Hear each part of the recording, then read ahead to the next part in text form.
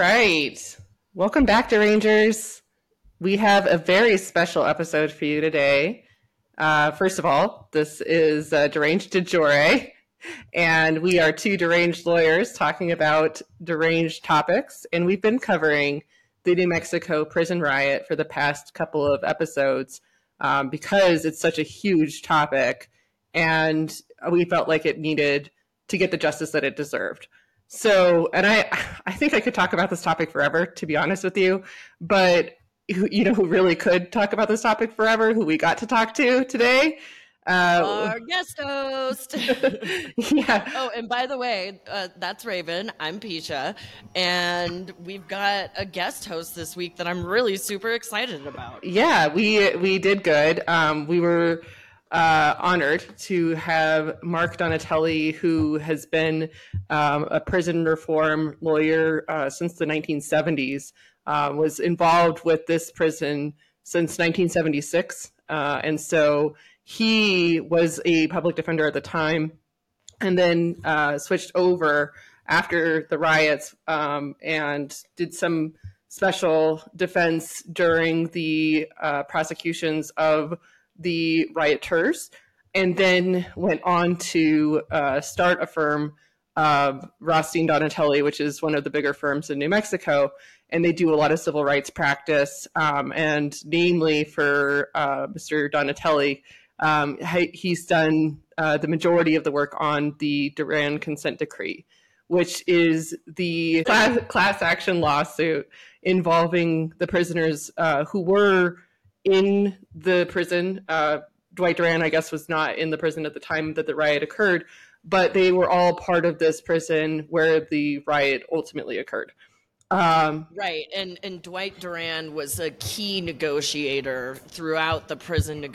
He wasn't in the prison, like you said. Wasn't he released like a day or like a week or so before, something like that? Mm-hmm. And he was released, but because he had so much credibility with the prisoners, he was brought in for negotiations. So that's why it's called the Duran consent decree. It's after this guy, Dwight Duran, who was so key to the negotiations. Right. So we're going to talk to Mark Donatelli today, who's going to tell you about what it was like being one of these attorneys for the prisoners who were charged with these crimes, as well as a whole host of other topics, some of which we were going to cover and some of which just came up. And so I think that it's going to be a really fun, interesting interview for you guys. We're really, like I said, super stoked to have had Mark Donatelli on. We're super thankful for him and all of the wisdom that he gave to us today. So I think without further ado, first of all, again, thank you so much for being here.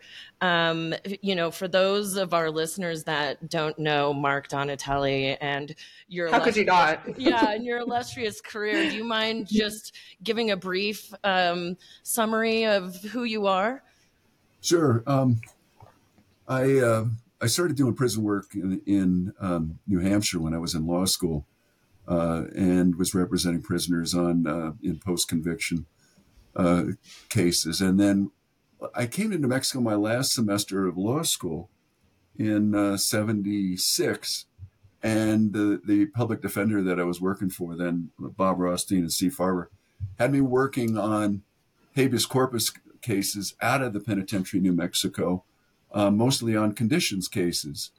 And as a law student, I was kind of like, I couldn't believe what I was seeing. This is in 1976. What the treatment of mental health prisoners in the whole and that sort of thing. So then after I became a public defender, I did a brief stint in Carlsbad and Albuquerque and then came back to Santa Fe in 78. Was the district defender in 78 when the riot occurred. And then when the riot occurred, our office was responsible for the 125 guys facing murder charges out of the penitentiary riot. And I spent 3 years defending those capital cases and went into private practice and immediately got appointed as one of the plaintiffs' counsel representing the Duran class. And I'm still in the Duran lawsuit that continues forever.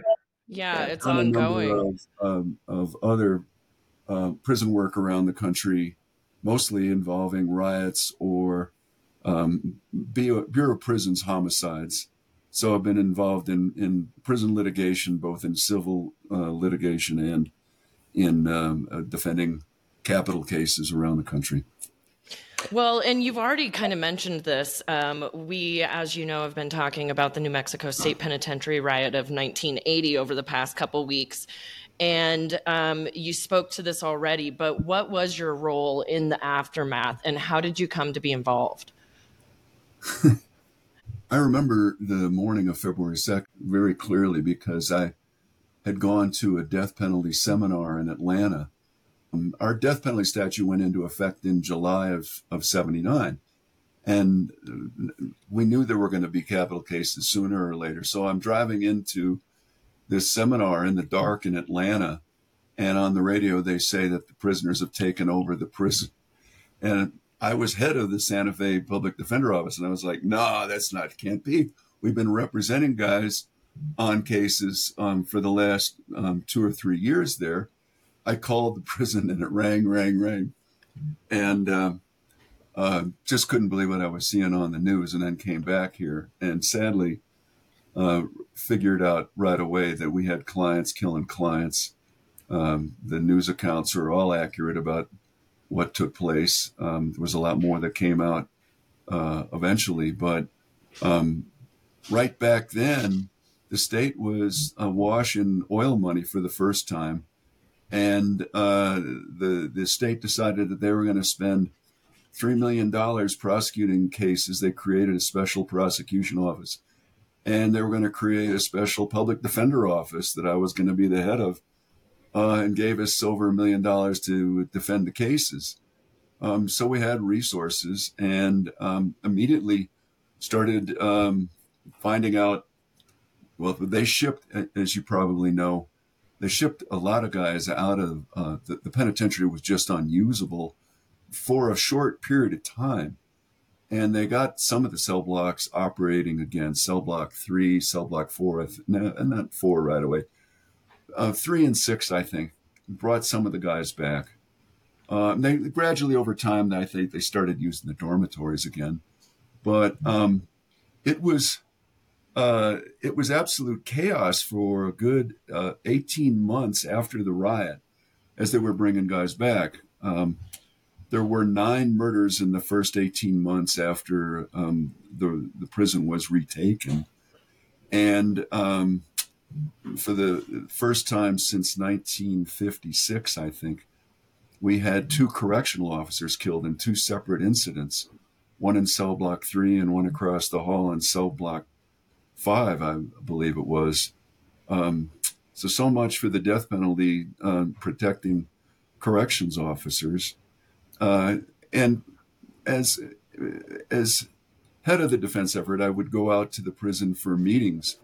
They would actually give us a room in the basement of cell block 3, and I couldn't believe the security or lack thereof. I mean, we had representatives of the cases that we would meet with, and I think we had a Duran meeting in cell block 3, but I remember meeting with a bunch of prisoners one afternoon when they just opened all of the doors in cell block 3 and sent guys out to the yard together. This is supposed to be a restrictive housing operation because these were all guys who were targets of committing homicides during the riot, right? And at the same time, the state is trying to make deals with some of the same guys. And guess what happened?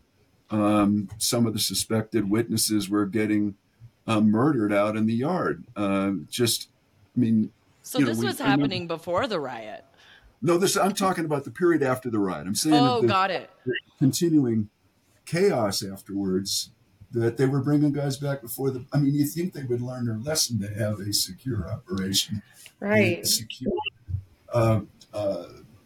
correctional officer practices. But no, you had 33 guys die during the riot, 9 more in the first 18 months after that. What were you doing bringing guys back when the place wasn't really safe to be operated? And you hadn't figured out who the staff were, that you had some of the same middle managers running the operation that were responsible for the riot.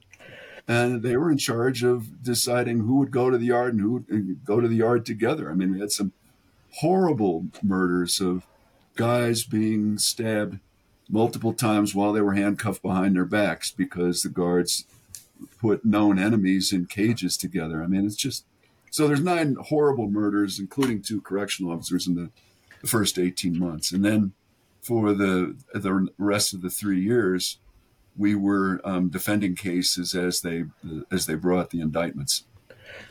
Fortunately, all successfully. And what were some of the difficulties in doing the defense work of these inmates in particular? I mean, I guess when I look at it, for a lot of the guys, you're talking about the death penalty being back on the table, but there wasn't a whole lot. They're already in for a significant amount of time. So what, more time would that accomplish, essentially? Well, that's true, but this was the new shiny object for prosecutors to try to get the death penalty for these cases. And the prosecution, buoyed by the $3 million, told the legislature that they had identified 125 capital targets. I mean, can you imagine? I mean, that's talk about grandiosity and BSM. I mean, really? It's like Texas level. And especially knowing what, there was just no secret that the prison had been badly operated, and that so many. I mean, I will tell you, we did a lot of attitude polling in Santa Fe County. We were trying to figure out, should we get a change of venue, because, I mean, I was telling you about the escapes. People in Santa Fe were traumatized by the escapes that took place. I mean, it was pretty regular occurrence that you would hear a helicopter hovering up in the air. And it wasn't like Channel 7 helicopter. It was a National Guard or state police helicopter that people are on the loose out of the prison again, right? So Santa Fe was just sort of traumatized by that. And then the riot itself. And we thought, do we really want to be here? But because of the press coverage, we found out right away that Santa Fe jurors knew more about the mismanagement, the incredibly deplorable conditions at the penitentiary that were responsible for the state of mind of the guys that were involved. I'm sure there were jurors who thought, yeah, well, just kill them all. What the hell? But we just knew with decent jury selection, we'd find people that were open to considering the conditions as mitigation in the cases. So the most difficult part was that, I mean, on one hand, there were no videos of what took place. But on the other, the state had stacked the deck with informants. It took a lot of investigation to find out how the state had identified the informants and figured out who they thought were reliable witnesses, right, to call in the cases. But we found out early on that what they had done, I mean, you're familiar with Cell Block 4 in particular. That was the snitch unit, right, where out of the 33, there were 9 or 11 of the homicides took place. Really gruesome ones, yeah. Right. Those ones took place. And, I mean, let's face it, there were guys, I mean, that was one of the security breakdowns. There were guys who had testified to put guys in prison for life. And when they took over the prison, they knew they were across the hall in Cell Block 4, right? And yeah, those were the most gruesome. But still, it was a question of how do you prove who did what? I mean, you had, who the suspects were, but there were 1,100 prisoners at the time of the riot that you had to sort through for the people to face the death penalty.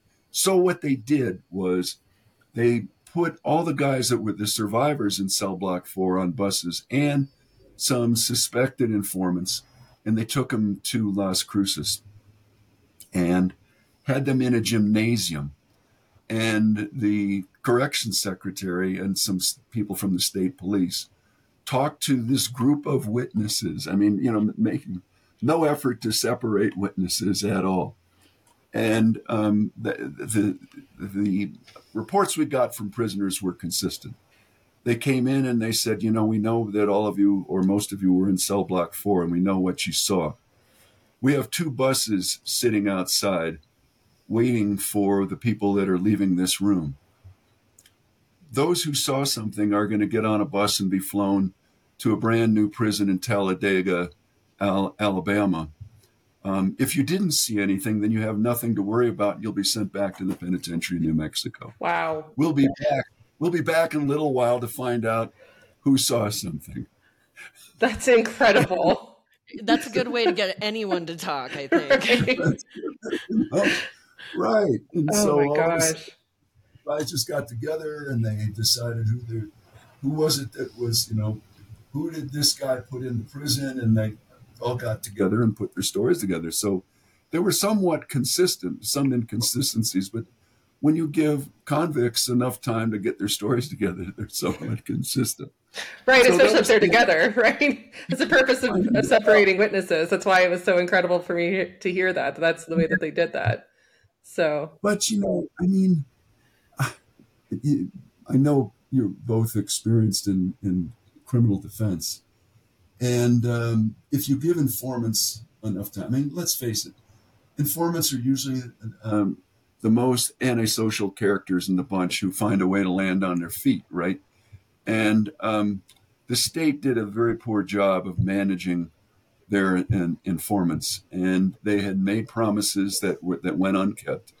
And I hate to say it, I don't need to paint with such a broad brush for all prosecutors, but most prosecutors don't think highly of they don't think of informants highly at all, because they know at least as well as we do, right? They know that they're the most antisocial characters in the process, and so they treat them usually cautiously, but they don't have much loyalty to them, and they'll tell them, call my office anytime if there's a problem, and that's like, that's just not the way it works. So the first time a promise gets broken, what do you think they do?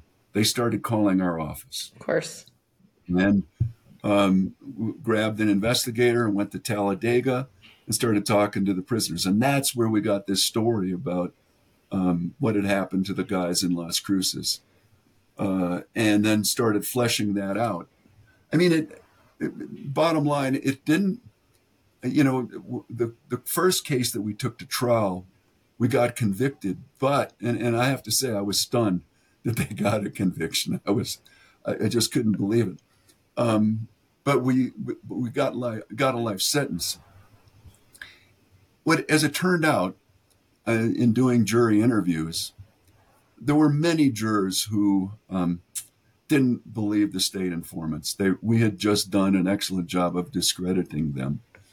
And it turned out that with the magnitude of the case, the jurors who were holding out for not guilty cut a deal on penalty and said, all right, we're going to vote for conviction, but we're not going to vote for death. I'll just tell you that.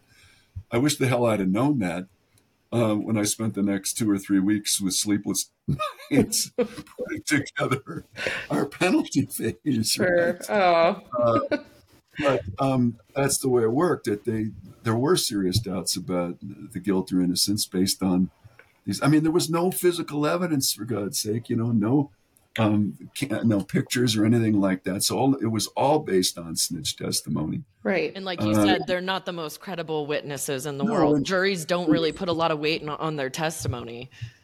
And none of the guys had given statements after, none of the defendants had given confessions that we had to challenge or not. So it looked like a defense attorney's dream. It was just that with all the pressure. And I think that, you guys are experienced enough to know that we know what happens with death qualification. It rigs it stacks the deck in favor of a conviction because they're conviction prone. When you get, we lost a lot of jurors who said they were excludable because they said, knowing what I know about the conditions there, there's just no way that I could be a fair and impartial juror. I know what these guys lived through. And no, I don't think I could. The state is responsible for the conditions. I could convict them, but I could never give death in. And, the defendants are sitting there at trial just watching the good jurors get sent out, right? And every study has shown that the jurors that are left are conviction prone, that they don't require as much proof from the state before they convict. So we had conviction prone jurors that convicted, but no death. And we got a couple other life sentences, and then the state's cases just started. I mean, there was a lot of pressure from the legislature. The legislators who had paid $3 million to support the prosecution were stunned that there were no death sentences, because that, like you said, everybody was doing life. And so the state just started folding its tents and offering giveaway pleas. There was only one guy, I think, who had any significant additional time as a result of the prosecutions, a guy named Moises Sandoval. And Moises was killed after the riot. Wow. I didn't realize that. When was he killed? Yeah. I don't know the day. You can look it up. But you'll see Moises Sandoval. Moises had made some enemies during a riot. Yeah. Who found him in a dormitory one time. He'd been convicted and sentenced to, I think, to a consecutive life or something like that. He was on appeal when he was killed at PNM. Was he one of your? I didn't. He was one of the defendants. I didn't represent him. We had a conflict. Okay. We had assistance from a number of out-of-state attorneys who helped take co-defendant conflict cases. And how many defendants did you represent overall who were involved with the riot?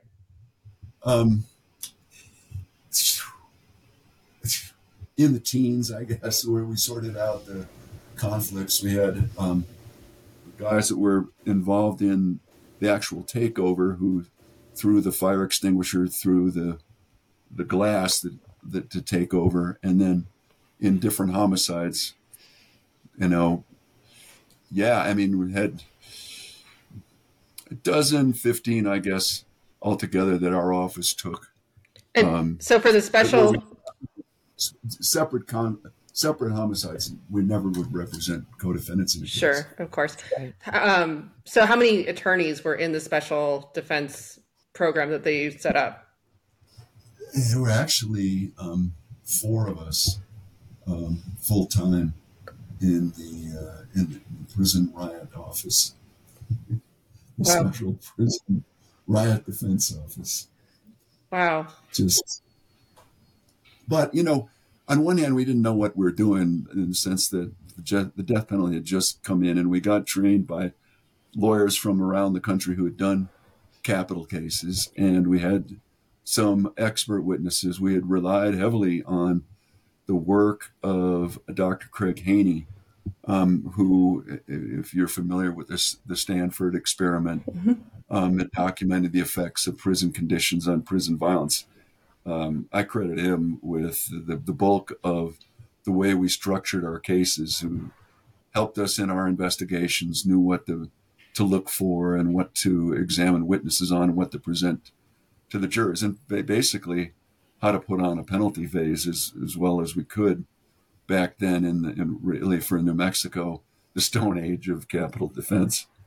Wow, that's incredible. So you actually had the expert on prison conditions. That's amazing. So, and we've definitely referenced it. Pardon me? We've definitely referenced the Stanford prison experiment at least once or twice. Dr. Haney was also an expert in jury selection. He had published studies on conviction proneness and what were the best conditions for individual voir dire. Helped us a lot with jury selection as well. So I give him a bulk of the credit in helping us, because, like I said, none of us had ever done a capital case before. Wow. Yeah, that's incredible. Yeah, I guess, I mean, that would make sense that he would be someone who would be an expert in both fields, and the psychology of both, people inside the prison and then juries' feelings about, those kinds of things. So that's Yeah, I mean, basically the theory being that the state is responsible for the conditions. The state, in this case, had engaged in security practices, if you want to call them that, the use of snitches that resulted in application of excess force. I mean, they would pit one prisoner group against another and then let it be known who it was that had ratted them off. And, you've read the things about the gauntlet, about the physical abuse gauntlets that guys would crawl on their hands and knees. And then the cell block 3 torture that was just, I mean, I hadn't seen the hole in the basement of cell block 3 before the riot, but as we were developing the cases, we did. And I don't know if you've seen the pictures, but these were, it was just, actually Deputy Secretary Ray Precunier that took us on a tour down there. That was one of the worst experiences I've ever had in a prison. And this was after the riot. This is after they cleaned things up. And there were seriously mentally ill prisoners, psychotics, schizophrenics, who were locked in these whole cells that had no bunk. If they were lucky, they might get a mattress every once in a while. Concrete floor, the old hole in the floor for the toilet that would get flushed once in a while. The way they would clean them out they'd bring the fire hose down the tier and hose them down through the bars. But these cells also had metal shutters, and they could shut out all light and just leave these guys in these cold concrete cells with a hole in the floor without any clothes sometimes, or just hose them down, leave them in there. And those were conditions after the riot, right? So you had guys who would be the victims of use of informants prior to the riot, and they would be stuck in a hole. I mean, guys told us that they would receive the same kind of treatment, stuck without clothes on in these torture chambers, where they would close the metal gates and shutters and just leave them in there. They would lose all sense of time. It's horrifying. And then they know that the guy that's responsible for them being in there is over in cell block 4.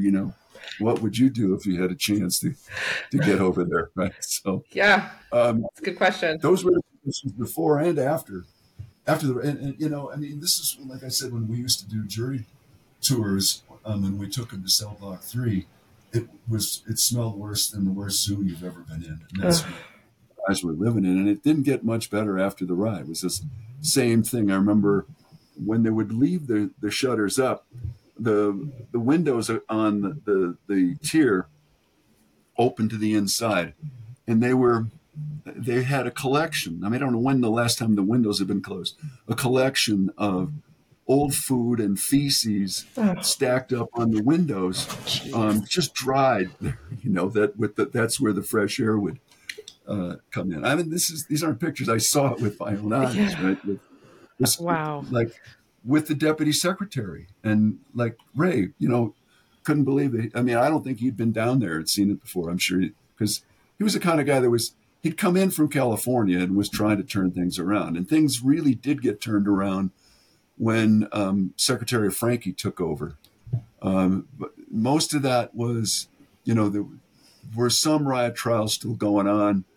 Mike Frankie had been a district judge, and he'd done one of the trials. But when he took over, things started turning around for a while, and he was serious about compliance with the consent decree.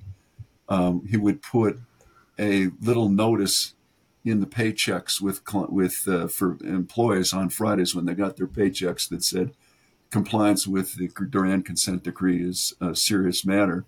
Like, you'll lose your job if you don't comply with the consent decree. It wasn't like that for a long time after the riot, but when Mike took over, things started turning around until they left office, and then a Republican administration came in and backslid. And anyways, there's several years of history in that. But the point was that we did see some market improvement after a while, but not for years after the riot. And when they finally closed down the dormitories and got adequate staffing in.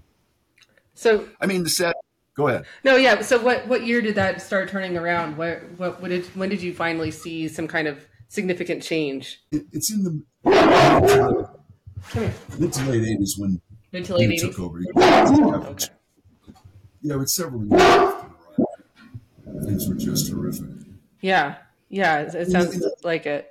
Yeah. And so, I mean, kind of getting to your involvement, because you've been involved kind of in every aspect of it. So you represented Dwight Duran prior to the riot, correct? Well, I wasn't appointed until after the riot. I was a public defender. So it was back then when Justice Daniels, Charles Daniels, David Friedman, I think were the first lawyers appointed back in before the riot. And then my soon-to-be partner, Bob Rothstein, was also one of the lawyers. That's why when Bob, in 1983, I joined his firm, and he was already in the Duran case. So that's how I got involved. Okay. Okay. I see. And then we hired, Dwight got out, and then Dwight was our investigator from 83 on until he died, actually. Wow, that's incredible. Yeah, so he did quite a lot of work then. I guess can you tell us a little bit about Mr. Duran? Well, thank God, he would tell you that he wasn't in the riot he wasn't there the night of the riot. Fortunately, he'd just gotten out. But Dwight was the one that gave us credibility with prisoners, and I mean, they were all distrustful of public defenders and private lawyers, but Dwight could meet with the inmate committee and get us reliable information. Nobody would bullshit us. And on the other hand, Dwight would make it clear to guys that they should not abuse the process, that, our file cabinets with legal materials were not to be used for housing shanks, just to make sure that everything was run ethically, legally. But Dwight was magnificent. And then in the negotiations, when we were negotiating changes to the consent decree or improvements, Dwight was the voice of experience and knew what to look for and knew how to deal. And he had credibility with corrections because of his background. Just a real privilege to have worked with Dwight all those years during the negotiations. I mean, the first administration did not take the consent decree seriously, and the court was not giving us much backup at all. It was when we finally got Governor Anaya, when he got elected governor, and he had agreed to have a special master appointed, Vincent Nathan from Ohio, who had experience in investigating things. Until then, it was just a sham that they were doing anything to comply with the decree. Guards were still allowed to falsify records. I mean, that was one of the things that Mike Franke did, was that when he found guards falsifying records on excessive force, some of the same guards who had been involved in the 76 to 1980 period are abusing prisoners and then lying about it in reports after the riot. And Franke caught them and fired them. I mean, that was just a tremendous change in culture. But it took years to finally get to that point where people took that seriously, and that the federal court had a special master that was investigating things to make sure that that conditions weren't being whitewashed by the previous prison administrators. So, yeah, that was when things finally started turning around. Right. So backing up just a little bit. So just for people who aren't familiar with the Duran consent decree, what were the original terms? All right. Well, it's a little complicated because there were only two. It ended up that after the riot, we got more consent decrees. I think prior to the riot, there was only legal access and one other. There weren't a number of important consent decrees in existence. When I talk about the important ones, I'm talking about staffing and training that had minimum numbers of guards per prisoner per unit, and then specified training for the staff, and then medical and mental health requirements. Those weren't in place. We had specific consent decrees there. and then classification, where inmates would be housed, and then most importantly, restricting the use of solitary confinement and place due process protections in the operation of cell block 3, legitimate notice, the right to appeal. And when that was being overseen by the special master, we really cut down on the retaliatory use of solitary confinement by the administration. So most of those consent decrees weren't negotiated until after the riot. But as I said, the initial administration was just like, yeah, let's negotiate a deal. But they had no intentions of complying with it. And it took Governor Anaya and Mike Franke actually to finally, and with the help of a special master, to finally get them to comply with those specific protections that the lawyers had negotiated.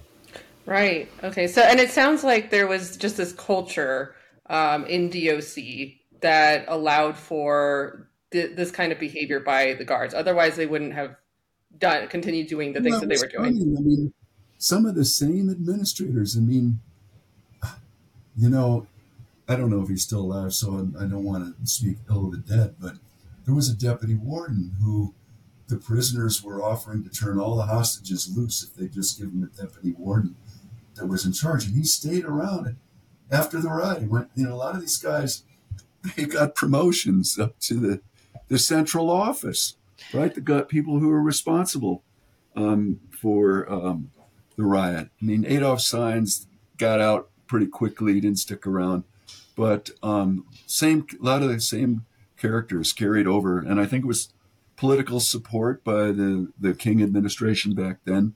These guys, their jobs with corrections, and kept them there. I don't think there was anyone fired for what happened after, despite all the findings in the Attorney General's report. Nobody got fired. So there were no real consequences for any of the administration who was responsible for these conditions? No. Wow. Really?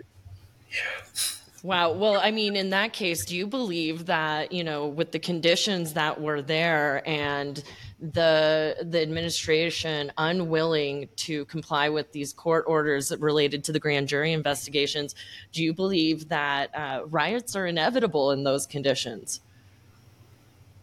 Well, they were. I mean, if you have that kind of continued abuse, physical abuse, retaliatory use of solitary confinement, yeah, that's going to create the kind of state of mind that was going to result in violence if there's any slip up, insecurity. Fortunately, we've only seen that occur a few times since 1980 in New Mexico. We had the horrible riot at Guadalupe County at Santa Rosa where a correctional officer was killed. Some of the same things that an administration had taken over. I won't mention any names, but a corrections secretary that didn't know what he was doing in supervising that place and putting known gang members together in an understaffed, poorly trained staff running a prison, and prisoners right in that situation. We had another disturbance down at southern New Mexico. Again, there weren't any correctional officers killed. We had some problems up at Clayton, but there haven't been, fortunately, there's an incredible media attention even 40 years later, when conditions are brought to public's attention.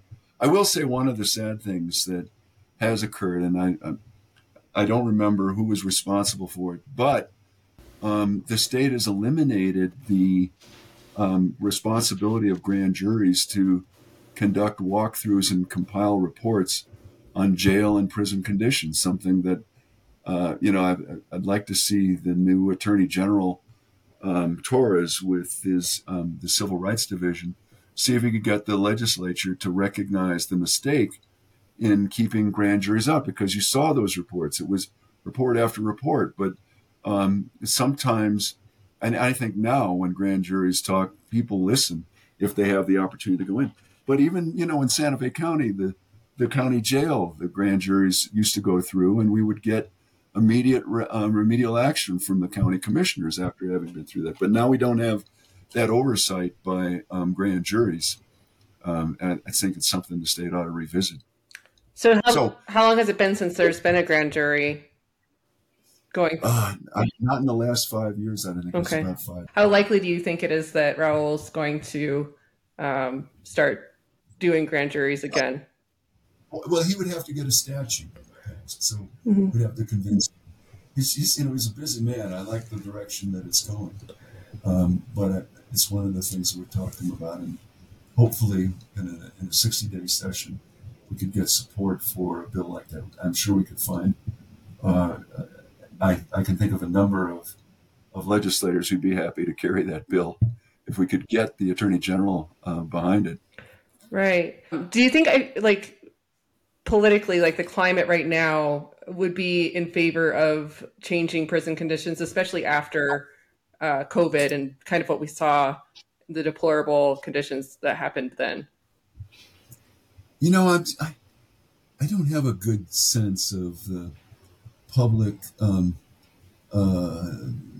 perception of what the corrections department is doing. And, my sense is that we're in, again, if you look at the last session and you look at news coverage, it's this focus on longer sentences and the fiction about it's just a revolving door and you get charged with murder today and you're released tomorrow without an ankle bracelet, So I'm always curious where those cases are. I've not seen one of them. So.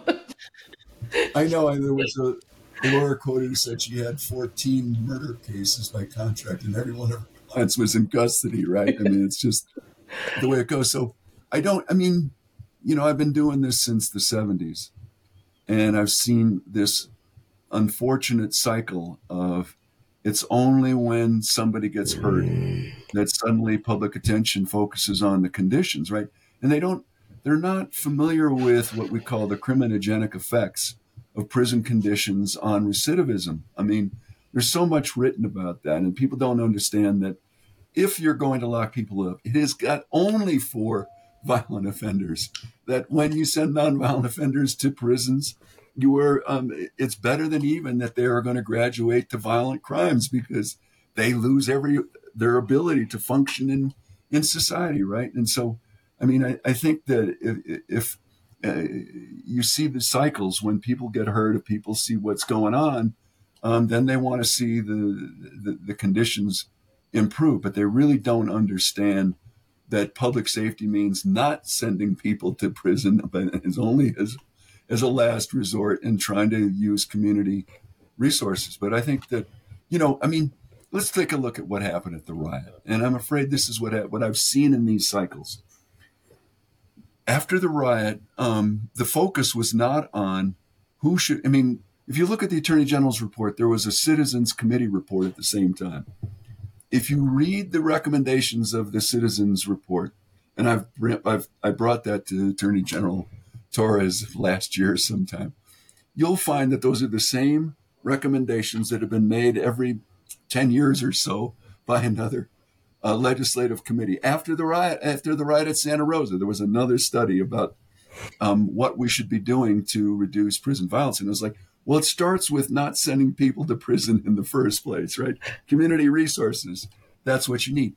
But what happened was there was this unfortunate coincidence of New Mexico being awash in money.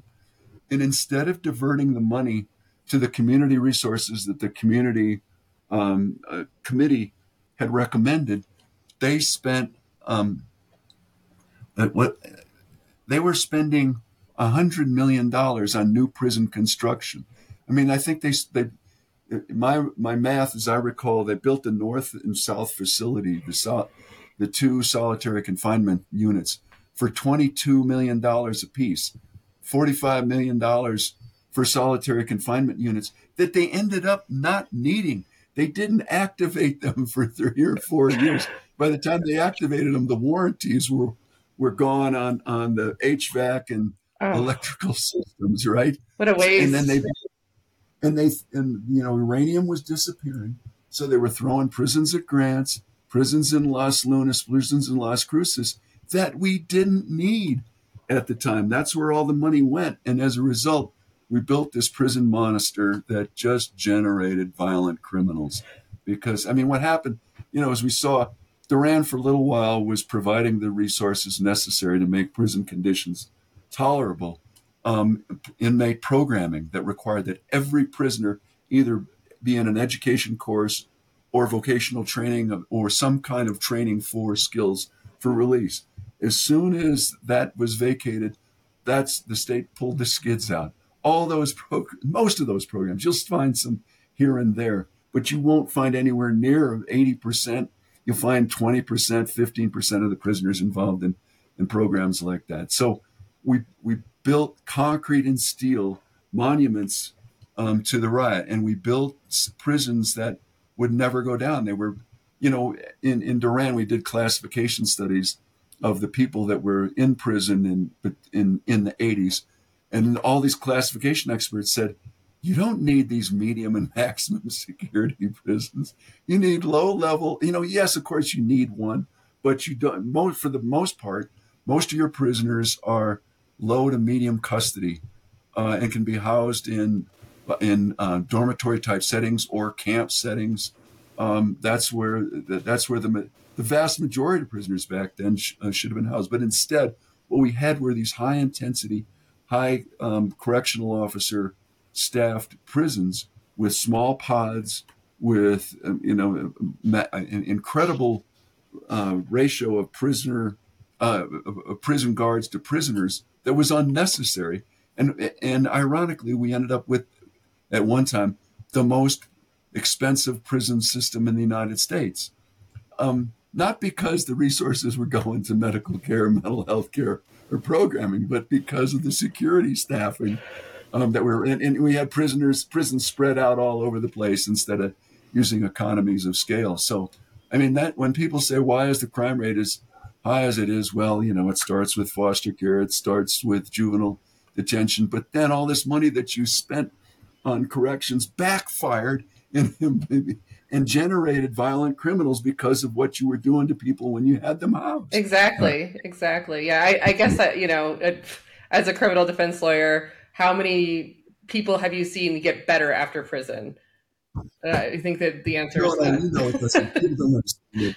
When people get sent to prison, they have very few skills, very few ties to the community that they can rely on. And once you take the freedom, and that's this whole thing about pretrial detention. These are people who are on the margin, and when they get locked up, they lose their families, they lose any hopes for having a job, and there they are when they come out. What are they going to do?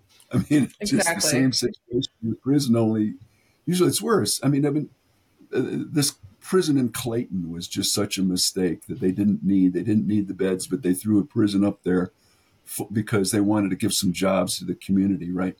But how far prison families have to drive from Las Cruces to see a loved one up in Clayton? I mean, it takes me forever from Santa Fe to get to Clayton. A lot of them don't have resources to be able to do that, and losing your family. I mean, just the mental harm that causes is incredible.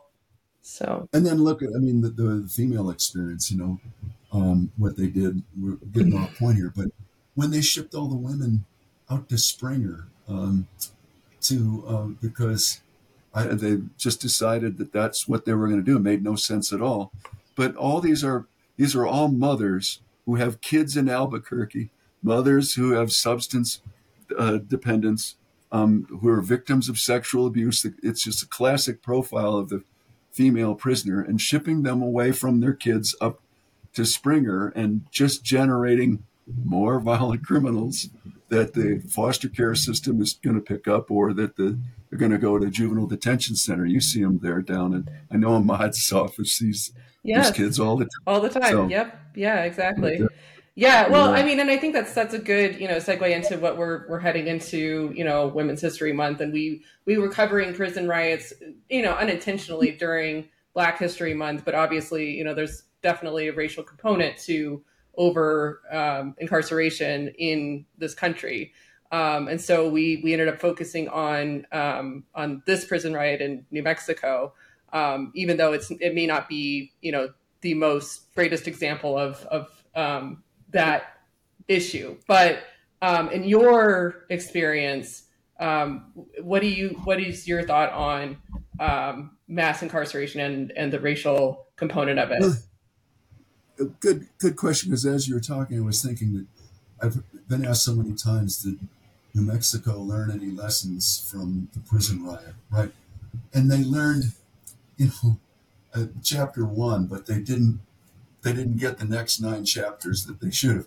Of course, one of the lessons is if you don't have humane conditions, that prisoners are likely to engage in violence. But the lesson that we should have learned was the second half of the Attorney General's report. You don't really need mass incarceration if you divert resources up front. And that's the lesson we should have learned and instead, as I said, we wasted the opportunity with $200 million, I think, in new prisons, new concrete and steel, instead of children, youths, and families, Yes. and increasing the resources for mental health counselors in grade schools and juvenile detention facilities. That was the lesson we should have learned. I still haven't, apparently. Yeah, unfortunately. No, I don't know if you saw it. I'm getting off point, but there were 2 op-eds in the Journal on Sunday. And they said, the legislature had been criticized for not passing so-called public safety bills. But in fact, they had a number of public safety measures, and it was directed at housing and work skills, workforce funding, mental health services, behavioral health services.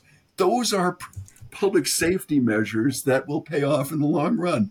There's no quick fix or silver bullet for violence, but we know that the increasing the penalties for second-degree murder, and yes, there are some firearms things that would help, but that is not. I don't care. All those firearms bills could be signed into law tomorrow. You wouldn't deflect things much at all. We know that because the more guns than there are people on the streets, with the people who are the product of with the diversion of resources from the services those people needed to prisons, the criminals of the future and the guns are out there. That's just sad fact of not having spent money the last 20, 30, 40 years the way we should have. Yeah. So yeah, it's in the pipeline. We're gonna be paying the piper for a long time until that equation changes. Yeah, that's frustrating and hard to hear. So, I mean, do you think that there is any hope for change in the future that will be? I mean, I think we have to change as a culture, but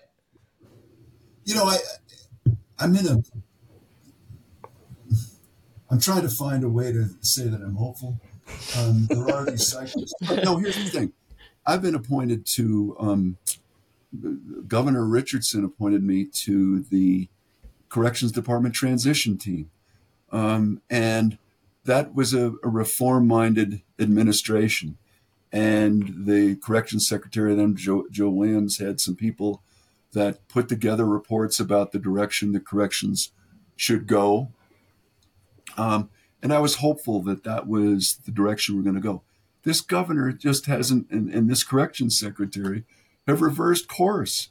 I mean, it's just back to the status quo of prison as incarceration and confinement, and not sending the message. You see what the governor's criticizing the legislature for what they didn't do. And it's like, well, what was it that you were proposing that was going to improve public safety, right?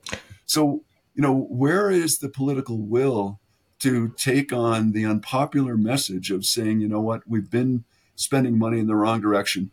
We don't have a quick fix. We can't make the streets safe quick. I mean, if the governor's out there, people don't feel safe. We've got to do something. Yeah, but what you're proposing isn't going to reduce crime significantly at all. Right. But you had an opportunity, I mean, like when Governor Cuomo in New York, the first Governor Cuomo, was the governor. He could take on these reform messages and explain it to people and get behind, and with credibility explain that. And until you see a reform-minded corrections secretary and a governor that can get out front, and we're still running scared from the Hollywood video from 20 some years ago, the old Willie Horton bullshit about, one guy gets out too early and kills somebody, and we're going to retaliate by locking more people up for longer periods of time. And one of the reasons I'm not hopeful about this, there was a reform-minded legislature in place in the 90s that put a great community correction statute in place. And most people don't know this, but the vast majority of prisoners are eligible for release into community corrections 12 months before their parole date. Drug offenders 18 months before. And that was being used, all right? So you're minimizing the criminogenic effects and getting people into community resources. That was what the legislature had intended back in the 90s, when I was hopeful that, we'd learned the lessons of the riot. Now we had money, and what happened was I don't know if you're old enough to remember Hollywood video, but there was a woman who was in the community corrections program. She was a cocaine offender who had been released prior to her parole date in community corrections, and she was one of the people that lined these people up in Hollywood video on their faces and shot them on the floor. And everybody was going, well, why did this person get out so early?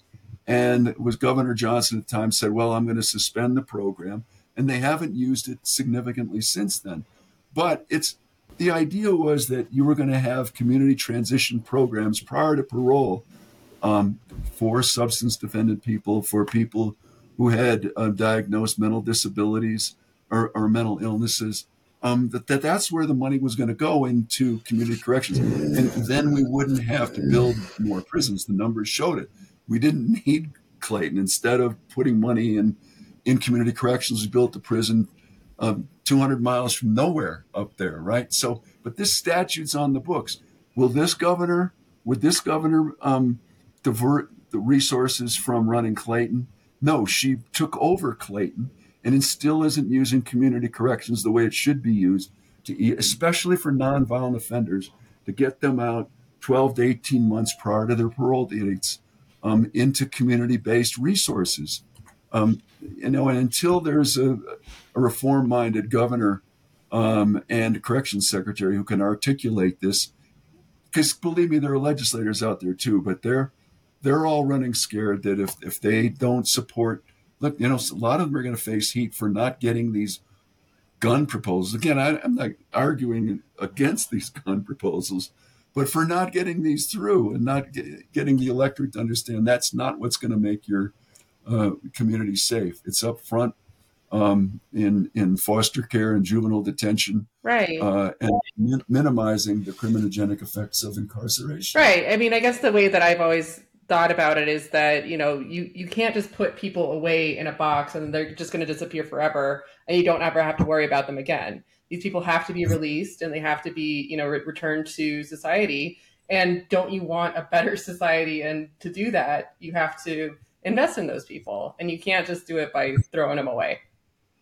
You're extinguishing any hope that I had, Brittany, by reminding me that I was a public defender when I was the first, a lawyer in 1976. Mm-hmm. And I was, after being a public defender for about 2 years, I was in Albuquerque. I reached the conclusion that there ought to be like 2 sentences on the books, one for up to 18 months. And if you were going to put somebody in prison for more than 18 to 24 months, you might as well have a life sentence. But there was no in between, right? Mm-hmm. It was just like, if 18 isn't enough, quit wasting your money. That's the whole point. And that was, with those short sentences and community-based programs, you have a chance. But that's just, once they're in for 2 or 3 years, forget about it. Exactly. It's just 90% recidivist rate, and they're most likely to commit violent offenses when they weren't violent before. Yeah, it's incredible. Yeah, talk to you now. What else can I help you? Well, I think my only last question is the status of the Duran consent decree today. What does it look like? Yeah. I mean, there was in the late 90s, Congress passed the Prison Litigation Reform Act, PLRA, and it basically cut the legs off of institutional reform in federal courts. It eliminated, for the most part, the jurisdiction of federal courts to really enforce injunctive relief with the resources that we had before. They cut the attorney's fees. They made it impossible to get expert witness fees, and then placed severe restrictions on consent decrees for the length of consent decrees. And when that happened, we were in the position of having to cut our losses and negotiate a tail out of the consent decrees. I mean, had the consent decrees stayed in place with the money the legislature had, we could have, if to this day, we would have vocational training for every prisoner, right? But because of PLRA, the Duran consent decree got gutted. And the only thing that's remaining now is a population cap. That's the only thing that's been upheld by the courts. There's some minor agreements about trying to population control measures, like making sure that people get their parole plans to the parole board in time to get them out on time, that sort of thing.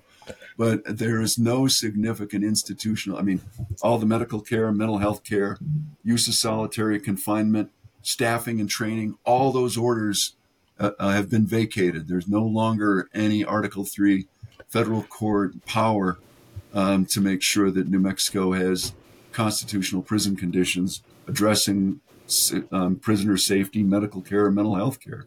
Wow. So no hope. That's a good note to end on. Yeah, I'm not feeling super hopeful right now. Oh, well, I think that's just, that's a call to people everywhere to, just invoke as much change as you possibly can. And so, where my hope is, it's seeing people your age involved in this that are going to take the baton and fight as hard as you can to try to get things back on track. That's what makes me hopeful when I'm working with younger lawyers who have the message to send, and that you have this kind of access to people. That's my hope, that will affect some people who will join the cause and help turn things around in the future. Well, we can't do it without your wisdom. So, I can't personally thank you enough for being here, for imparting that wisdom on us, and, fangirling a little bit here. So thank you so much. Seriously. Appreciate it. Yeah. Appreciate the opportunity. Good luck. Yeah, thank you. Okay, well, Durangers, that was our special interview with Mark Donatelli regarding the 1980 prison riot at the New Mexico State Penitentiary. He was super involved. His stories were so fascinating when he was talking about how the inmates who were responsible for some of the more heinous murders and trying to determine who was responsible for what murders, it really reminded me, this is the closest thing I had as a personal injury lawyer, but it really reminded me of this one dog mauling case I had. A little girl was mauled by, I think, 9 dogs, all of them owned by various people, different people. Some of them were strays, but all these dogs gathered together and unfortunately attacked this little girl.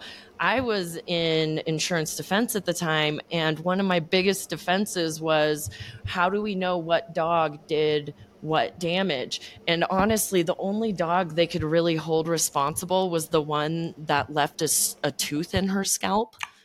And oh, wow. the ones that actually had like blood on their muzzles. There were several dogs that didn't have blood on their muzzles, and you couldn't really tie them to the attack. And so our defense was the same thing. Without photographic evidence, how do you even know these dogs were involved? There's no blood on them. They haven't broken their teeth off into her skull. Right. So, no physical evidence. Yeah. That's exactly. that's what you hope for in criminal defense, is no physical evidence. Right. No evidence. That's always great. Yeah. And I mean, those are my favorite cases. Right. We couldn't call up the dogs to have them testify or anything like that. But it was definitely interesting how the same sort of idea applied to the inmates who were committing these atrocious murders. Like, how do you hold who responsible for what? And you're basically taking the word of other inmates, and they're not known to be the most credible, trustworthy sources. So it's, wow. I was so shocked by his stories. They were so fascinating. And really, that's it for this week. I mean, he covered most of the aftermath, I think, better than we could. Oh, absolutely. Yeah. I mean, I think that was a really good wrap up, and I'm so glad that we were able to have him on at all. But for him to give as much of his time as he did, and as much information and wisdom that he had was really special. I just have to say about your dog bite case that, we all in law school wanted the dog bite case, and I think you got it. I got it. It was so good. I loved that case. I know that sounds really sick to say, but like, I actually really enjoyed dog bite cases. When I was in insurance defense, I frequently had the dog bite cases thrown to me. Usually I wasn't so lucky that it was like a whole mauling by like a gang of stray dogs. Like, it's usually a controlled bite by a dog on a leash, and it's like, well, you're kind of at fault for your dog.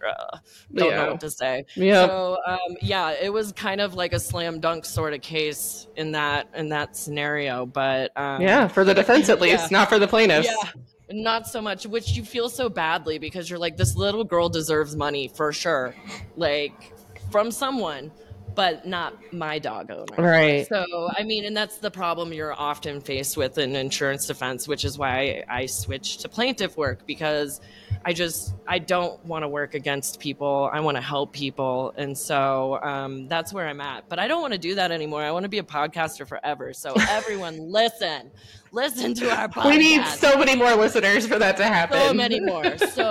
So please tell everyone you know. Yes.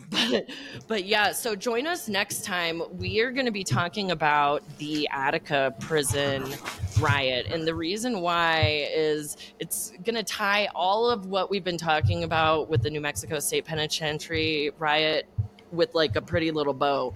We're going to learn about how the Attica riot not only impacted racial relations within the prisons, but also how it directly led to the New Mexico riot. So we'll talk about that next week. This week, because no episodes last week, 2 episodes this week. So we will talk about that later this week, and you'll get your double dose of prison action. Yeah, I was about to call it. That's bad. Don't call it prison action. I was going to call it a double bang, and I was like, okay, well, we're fired. We're fired. You know what? We should just let's call it. Let's just sign off after we remind everyone to like, subscribe, and follow us on all those socials. And until next time, stay out of law school and the infirmaries. Remember to like and subscribe to Deranged de Jure on your favorite podcast platform, and follow @deranged.dejure on all the major social media. Contact us by email at deranged.dejure@gmail.com. This has been a Raven Kink production.